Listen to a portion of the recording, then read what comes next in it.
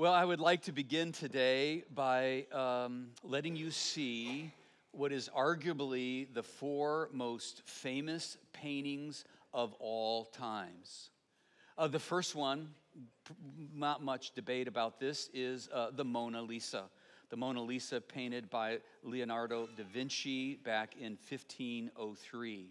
The second one, pretty strong, is the girl with the pearl earring, painted by Johannes Veerman in 1665.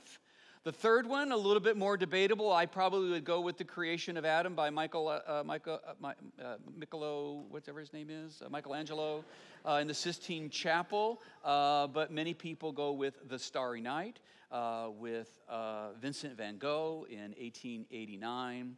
And the fourth one, in my estimation, is 100% undebated. The fourth most famous painting in all the world is called the Stingray, and it was painted by my granddaughter. These four paintings are what we call masterpieces. They are masterpieces. The Mona Lisa is worth an estimated $700 million.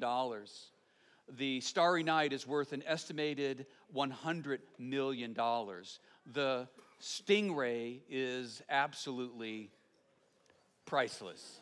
You got it. But here's the thing I want to tell you. This is how God sees you. If you don't believe me, let's look at the Word of God itself. Ephesians chapter 2 and verse 10, the very first line. Say it out loud with me. We're going to put it on the screen. Ready? For we are God's masterpiece. For we are God's masterpiece. That is how the New Living Bible translated the particular word that Paul used. Other translations don't use the word masterpiece, and I feel as in some sort of way that they are really not understanding the depth of what God did to bring you to life and to put you on display. The King James Version of the Bible translates the word that Paul used, workmanship.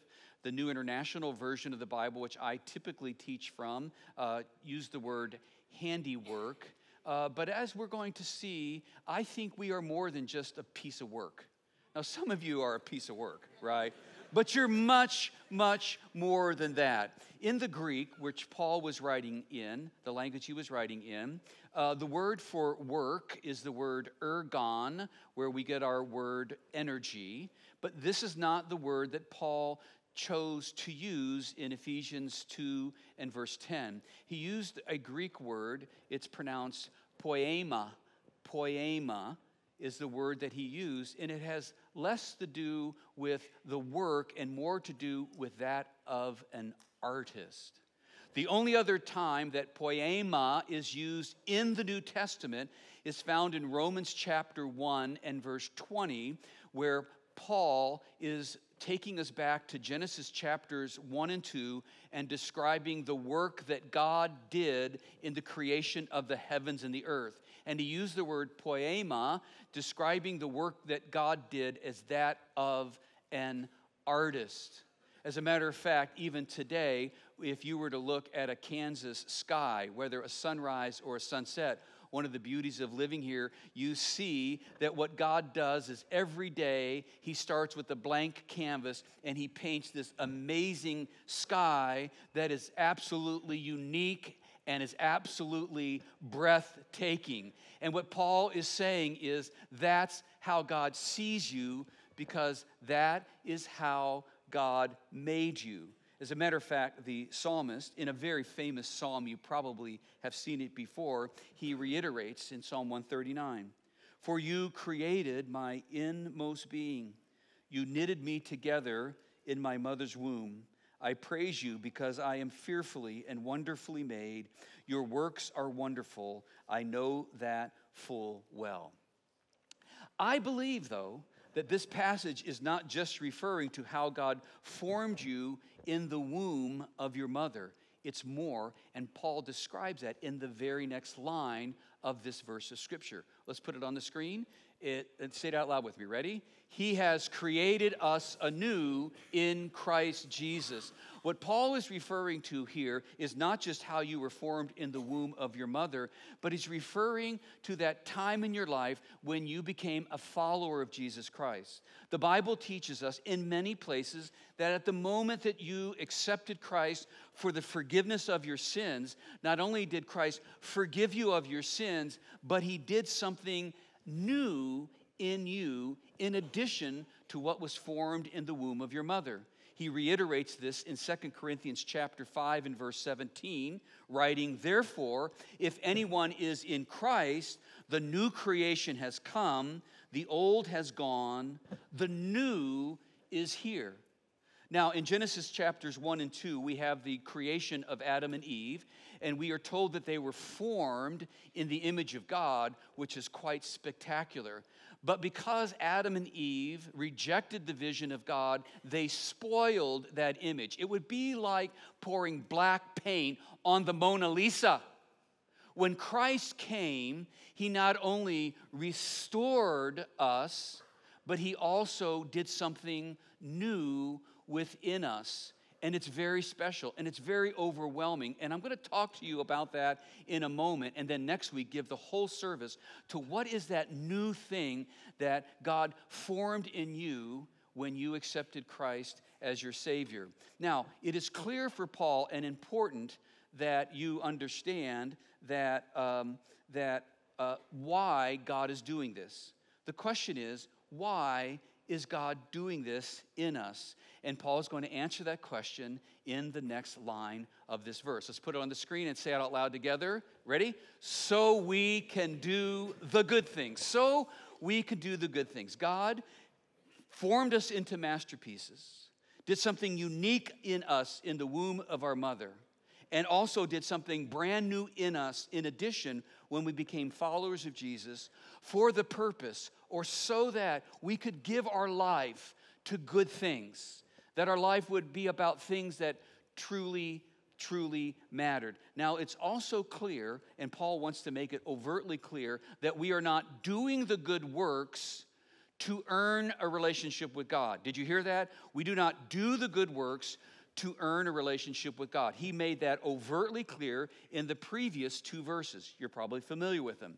He writes, "For it is by grace that you have been saved, through faith. And this is not of yourselves, it is the gift of God." Say it with me. Not by works, so that no one can boast. If you're taking notes, write this down. The work we do doesn't save us, but expresses the purpose for which we have been saved. Let me say that again. The work we do doesn't save us, but expresses the purpose for which we have been saved. Now, I want to go back to that first line of the sentence, for we are God's masterpieces. In the Greek language that Paul wrote in, this is what it would look like. Let's put it on the screen. Altu, kar esman poema. That's the word, poema, right? Literally translated, of him, for we are masterpiece. So that's really confusing. Well, the Greek language is very different than the English language. If we were writing this in the Greek, we would say, kar esmen poema altu, for we are masterpieces of him.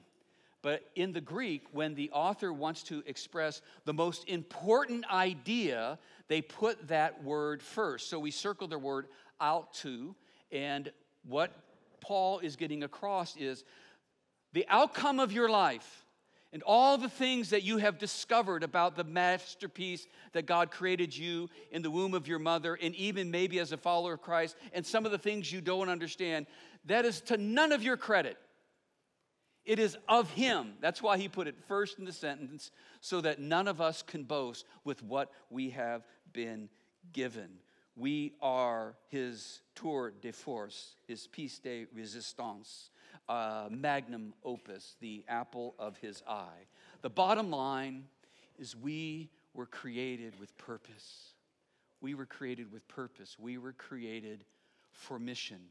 We were created by God, born and born again, to do good works. We were created to be a force of good in our society, to build up, to not tear down. We are born and created to restore and to redeem that which has been lost. That's why we're here. Now, again, we say not to earn a relationship with God, but rather to express the purpose for which we were saved.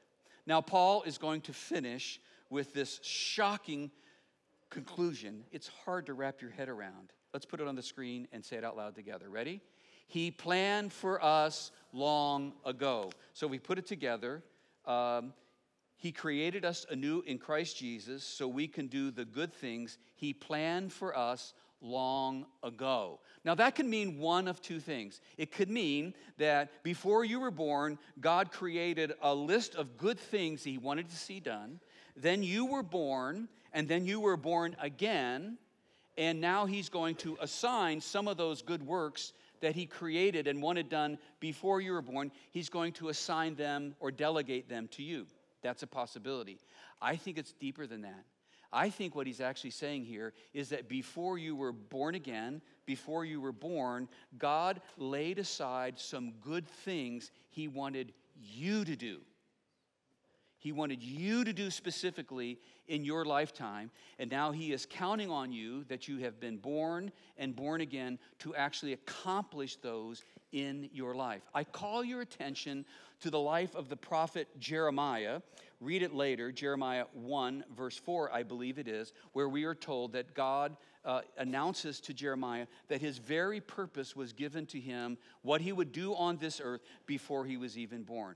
I call your attention to Acts chapter 17 in the New Testament, where God tells us that the exact time and the exact place that each of us live was predetermined by God long before we were here, meaning that God has a master plan, and you are here in 2024 in this place, not by accident and not by your personal decision. You are here because God ordained it to be so. Why? Because He has some good things for you to do. And when you own that and understand that and do that, you are fulfilling the will of God for your life, which is amazing. And you are filling your life up with extreme ecstasy. Modern neuroscience tells us, as they look at the brain, when a person lives with a sense of purpose, when a person lives with a sense of clarified mission, it releases all kinds of great chemicals in their brain, which increases your joy. So this is pretty awesome. And the reality is, for some of you, God has preordained that you would do some pretty big things. Maybe find the cure for a major disease, or lead a major company that employs thousands of people, or lead a worldwide movement. Yeah, that could be what God has in mind for you. But for most of us, it has everything to do with people that God loves, and that He puts you here at this time, now that you are not only born, but born again, because He cares about people, and He has embedded in you, in your mother's womb, and when you came to Christ, the right kind of abilities and gifts and heart and passion to be able to meet that person at their point of pain and to love on them as agents of God. Back in 2005, Roseanne and I received a call to become a teaching pastor at a church in Chicago. It's arguably the most influential church in the world, evangelical world, in the back half of the 20th century. Very big assignment. Called to be a teaching pastor there, as well as to lead all of their efforts in community and spiritual formation or spiritual development. Our auditorium here seats right around 1,200. Their auditorium seats 7,200. Our average attendance is about 5,000. Their average attendance was slightly over 28,000. And I thought to myself, okay, this is what God preordained for me, the good work to do. It's a big assignment. And He instilled within me in the womb of my mother, and then when I became born again, all that I need to accomplish this task. We arrived there in June of 2005, and we left on the same exact day, June 2008, only after 3 years. It was very clear that we were called to leave and to move away, and I did not, by any stretch of the imagination, accomplish the mission for which I thought I was there. And I had been asking God for a number of months after that, what in the world was that all about? Right? You know, it's really cold in Chicago, Lord. And one day, when I got still, that still small voice, God said in a whisper, Randy, do you remember that neighbor of yours that lived 4 doors down on the other side of the street? Oh, yeah. Do you remember the day that he knocked on your door one morning with tears streaming down his face? Oh, yeah, I do, Lord. He was crying because the night before he was on a business trip and he had an affair. And he felt so guilty about it that the next day he woke up and he told his wife, and she was pretty upset about it. And he now believes he's going to lose his family, and he's so ashamed. And he chose you to be the first person he goes to. Remember how you invited him in and said, listen, I got to get to work, but what I want to do is I want to talk to you about what you really need to do. You may lose your family, but there's something bigger going on that I haven't talked to you about, and I want to do it this afternoon. In the meantime, I want you to read the Gospel of John. You remember that, Randy? Oh, yeah, I remember that. He said, do you remember when he called you in the middle of the day and said, how many times do you want me to read the Gospel of John? I said once, but he says, oh, I'm already 3 times through. Because that's what happens when people are desperate, right? And then I called up his wife. You remember that, Randy, when you called up his wife and said, hey, listen, I'm so sorry for this has happened in your life, and I'm not going to try to make your marriage work, or I'm not going to try to twist your arm, but I do ask you, because you became a follower of Jesus just a couple months earlier, would you be able to dig down deep enough to meet with me this afternoon with your husband and to see if, even though he may have lost his family, maybe he will find Jesus? And she said yes. Remember that, Randy? Oh, yeah, I remember it. Did you remember that when you got together after work, you were in their living room, and she was there, and he was there, and you went to, and you said to him, now open your Bible to John chapter 1 and verse 1. And the guy said back to you, what's a chapter and what's a verse? Here's a highly educated man. I knew I was dealing with a very newbie person. I said, the big number is the chapter, and the smaller number is the verse. And I walked him through the Gospel of John, and I said, would you like to receive Christ as your Savior? You may lose your family, but you may, at the end of the day, gain Christ. And he said yes. And do you remember how his wife grabbed his hand with you, and he prayed a prayer? And do you also remember how just a week or 2 later, Randy, you took him and his wife and his 2 girls down to the church, and you baptized them as a family? And do you recall, Randy, that they're still together today? I go, yeah, Lord, I remember. He says, that's why you went to Chicago. And I said, you used me, Lord. Yes, I did. My response is, use me again. It's not likely about the big things, folks.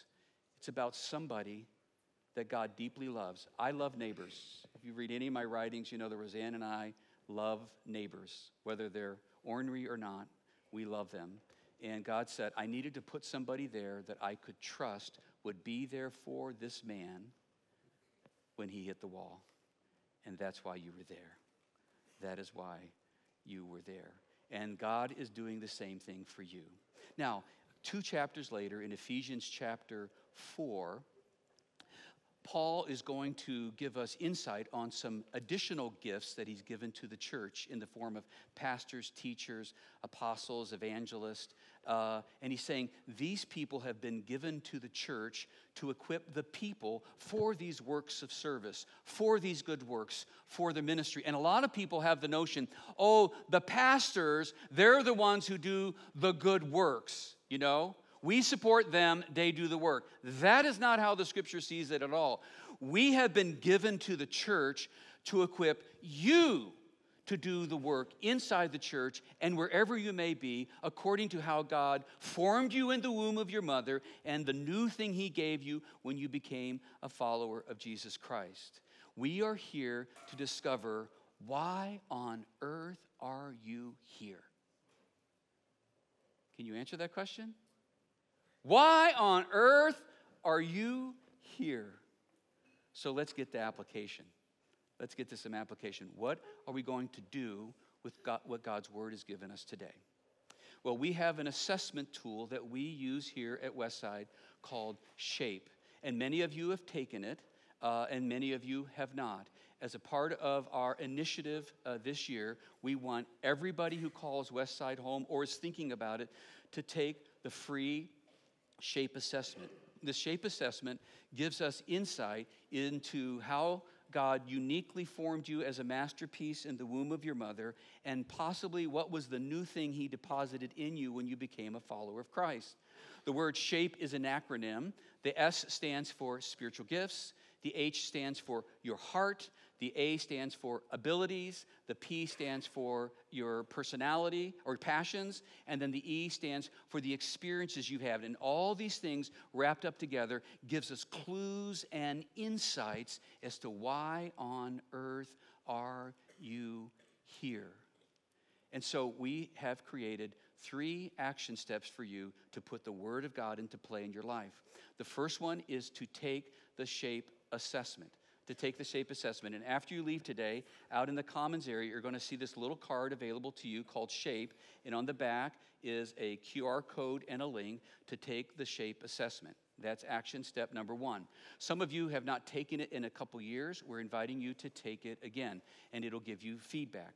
The second thing we're asking you to do, if you're willing to do it, is to meet with one of our SHAPE coaches. We have a sea of trained coaches who will sit down with you in person or over a Zoom call and help you best understand how God has uniquely shaped you as a masterpiece and what that might mean for you. And then step 3 is just that. We want to ask everybody to simply take a next step in discovering God's purpose for why on earth you are here. Now, our SHAPE coaches have been trained. For some of you, it will involve serving, and certainly that's going to be for the majority of you. But for some of you, you're not ready for that. What you need is healing, and they're going to direct you to a care group or to counseling. Some of you simply need to grow up, and maybe the SHAPE coach will have the courage to say, you need to grow up, and recommend a pathway for you to kind of get more mature in your faith. But for the majority of you, it's going to be serving. And when it comes to serving, we certainly want you to serve in the area of your SHAPE. We want you to do the most what you do the best, and you will feel God's wind in your sails when you do that. But I also want to remind you, and the SHAPE coach will help you, that when you're a member of a family, sometimes you do things that are not necessarily within your gifting.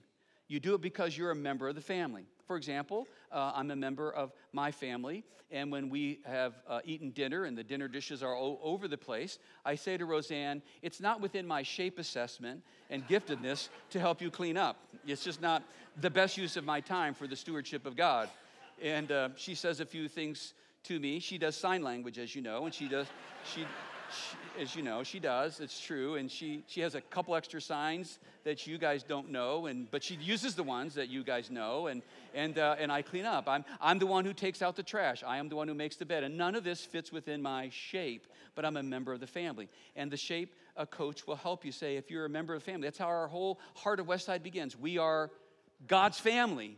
And so we want you to serve, sometimes outside of it. But what we're really looking for is for you to do the most what you do the best. I want to wrap up by answering the question, why? Why are we focusing on this right now? What's the big drive? It's our actual 2024 initiative. This is it. We are putting all hands on deck on this in terms of the pastors and leaders of this church. Why? Because you told us to. You asked us to. You may recall, if you've been a part of Westside for any length of time, in January, we take assessments. We ask you to give us feedback on where you're at, and we take that feedback and literally pray over it with God's Word open to determine our strategy for the next year.